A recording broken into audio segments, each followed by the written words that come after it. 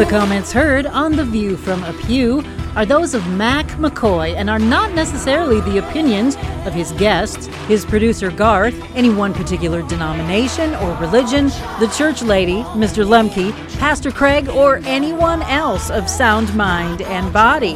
Now, here is today's The View from a Pew, heard all around the world on YouTube. Just search for The View from a Pew. Thank you, Emily, and thank you for listening today. Remember, it is The View from a Pew.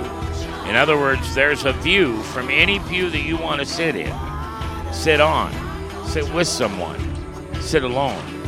It's The View from a Pew, and we appreciate you taking the time to listen to this daily broadcast. Remember, you can get it on your websites for The View from a Pew. You can get it from social media, both Twitter, which now I guess is called X, and from, of course, Facebook. Or you can write us and make sure that you know how to get all of our programs that we do weekly here on The View from a Pew. Write me at Mac, M-A-C like macaroni, and give me a call and suggest a topic for us. We're into this thing right now of answering the question, what does the Bible say about this or that? And we want to hear from you. It's a Friday, and that means we're having even more fun, and we're going to wrap up our week on forgiveness with Jesus and the cross and my co-host, Delmar Austin. And Mac, we have been talking about pictures of forgiveness. We know the Bible is pro-forgiveness. What are the pictures? Well, the greatest picture is the picture of Jesus on the cross. That really shows us the picture of what divine forgiveness is like. And so we've got to look at just some short little segments out of that whole experience. Before Jesus is actually nailed to the cross, he is being tried before the Sanhedrin. Okay? This is the night before the crucifixion takes place. Let me read from John chapter 18.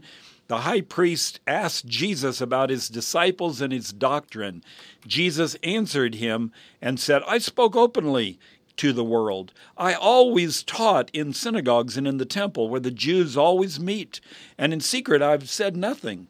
Why do you ask me? Ask those who heard me what I said to them. Indeed, they know what I said.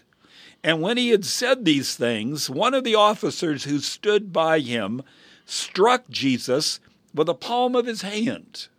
And you remember that Jesus said on the Sermon on the Mount that when somebody strikes you on the cheek, turn the other cheek. Well, he did turn the other cheek, but he also said something after that, saying, and this is the officer says, do you answer the high priest like that? Jesus answered him, if I have spoken evil, bear witness of the evil. But if well, why do you strike me? Now, it's interesting here. Jesus does turn the other cheek. He allows them still to treat him when he could have easily escaped, when he could have shown his divine power. He does not do so. He turns the other cheek, but he points out the truth of the situation. They were condemning him to death for something he had not done. Yeah, he was all innocent. the things against him were lies. And Jesus points that out to them. He shows them the truth, but yet he is still willing. You know how tough that it is when somebody is lying about you, when somebody is using something false to hurt you in some way. And that is exactly what Jesus is going through. And Jesus is real. He is a real man. He feels the emotions inside of him. And yet, Jesus forgives these men that should be supportive of him, that should recognize who the Messiah is. They have not done so. And Jesus still is willing to forgive them. The next instant is in Matthew 27. And how is it that Jesus reacts to some of the worst abuse that he receives before he dies? Matthew chapter 27 and verse 27, then the soldiers of the governor, these are the Roman soldiers now, They took Jesus into the praetorium and gathered the whole garrison around him. And they stripped him and put a scarlet robe on him. When they had twisted a crown of thorns, they put it on his head and a reed in his right hand. And they bowed the knee before him and mocked him, saying, "Hail, King of the Jews!" Then they spat on him, and they took the reed and struck him on the head. And when they had mocked him, they took the robe off him, put his own clothes on him, and led him away to be crucified. They were going to put him to death. Absolutely. But they showed absolutely no respect to him. They treated him like dirt. They treated him less than that. They were as despicable as you could be towards another human being. This is what Jesus goes through before he's even nailed to the cross and before he hangs there dying.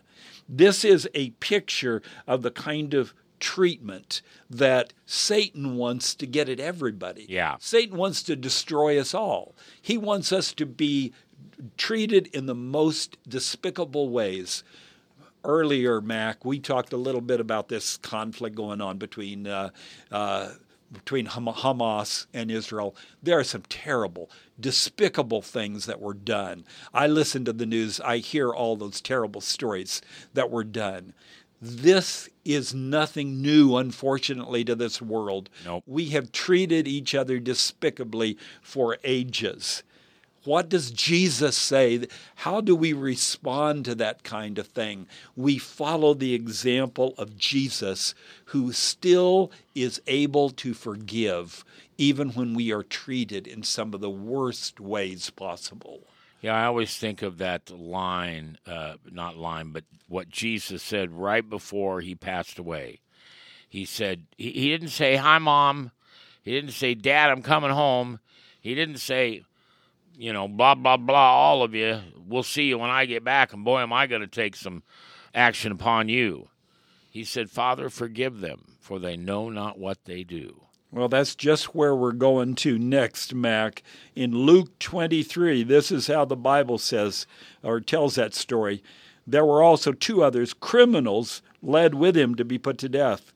And when they had come to the place called Calvary, there they crucified him and the criminals, one on the right hand and the other on the left. Now, what it doesn't give you in detail is the fact that Jesus is stretched out on a wooden cross, and there are steel nails that are pounded into his feet and into probably his wrists. The Bible says his hands. Oh. And he goes through that kind of torture, and then they take the cross, pound it into the ground. His body has got to sag as that cross meets the bottom of the ground. And then there he hangs. And why do they use that kind of way of death? Because a man will be tortured as long as possible before he dies. He doesn't die quickly. He isn't able to get through that pain right away. He has to bear that pain as long as the body can continue to hang on. And most believe that what a person eventually dies from is they can't hold themselves up long enough, and they finally can't breathe anymore, and so they suffocate. This is an inhuman way to die, and the Romans know it, and they use it for that reason. Verse 34, then Jesus said, "Father, forgive them, for they do not know what they do." Now, of course, that's Jesus' forgiveness, but it is also an explanation that they don't have the big picture. Right. They don't understand what they're doing. The Jewish people didn't understand. Those that were turned against him, they really didn't understand what they were doing. The Romans didn't understand what they were doing. And really, this is something that Jesus says for all humanity. We all, when we sin, and when we reject God and rebel against him, we really don't understand what we're doing. And God says, forgive them. I wish they could see the big picture. I'm trying to reveal it to them, but they don't see it. Because why? Because Satan has so clouded our minds. He's blinded us in so many ways. Well, and I think it's important for us to remember those words of Jesus and repeat them as often as we need when we have a group of people, a family, a business, somebody at work who has wronged you and wronged you and wronged you. The thing you can say is what Jesus said, Father, forgive them. Forgive my family. Forgive my coworkers. Forgive my church, for they know not what they do. When I was a child, I had some friend in school that treated me badly and was just a bad kid, was just always getting into trouble. And I complained to my dad about him. I guess I thought Dad would take care of this guy. And Dad told me, I remember very clearly, he said, son, please understand, Johnny acts that way because of his parents. Now, maybe that's judgmental, but he looked at a bigger perspective than I did. Yeah. He said, I know those people, and I can understand sometimes why Johnny acts the way that he does. Well, the acorn doesn't fall far from the tree. Exactly. But my dad had a bigger picture, and God has a much bigger picture than we do, and he understands all these things that affect us and our behavior. God is able, still knowing everything, to still forgive us for some of the worst things that we have done. That's what God wants to do for us. But we have one more part of the story that we've got to look at because it ends with a lot of hope. This is the discussion between the thieves on the cross. You remember that one thief on one side of Jesus was actually ridiculing Jesus and saying, hey, if you can help yourself, do so and help us. But, verse 40 of Luke 23, but the other answering rebuked him, saying, do you not even fear God, seeing that we are under the same condemnation? Then he said to Jesus, Lord, remember me when you come into your kingdom. It's that simple, Mac. Lord, remember me. Remember me. I want to be on your side. Jesus says to him, I say to you, you will be with me in paradise. Jesus gives him hope. Jesus forgives him because he is a thief. He's a bad character. Jesus forgives him, and he gives him hope that this is not the end.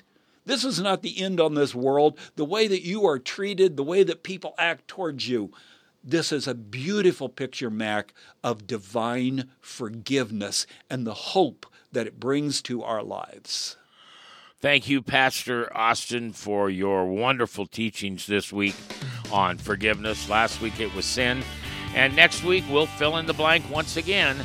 What does the Bible say about, and if you'd like to fill it in, then email me, mac@theviewfromapew.com. Love to have your suggestion, and maybe next week we'll do your What's the Blank. Thanks to DivineTruthChristian.com for sponsorship.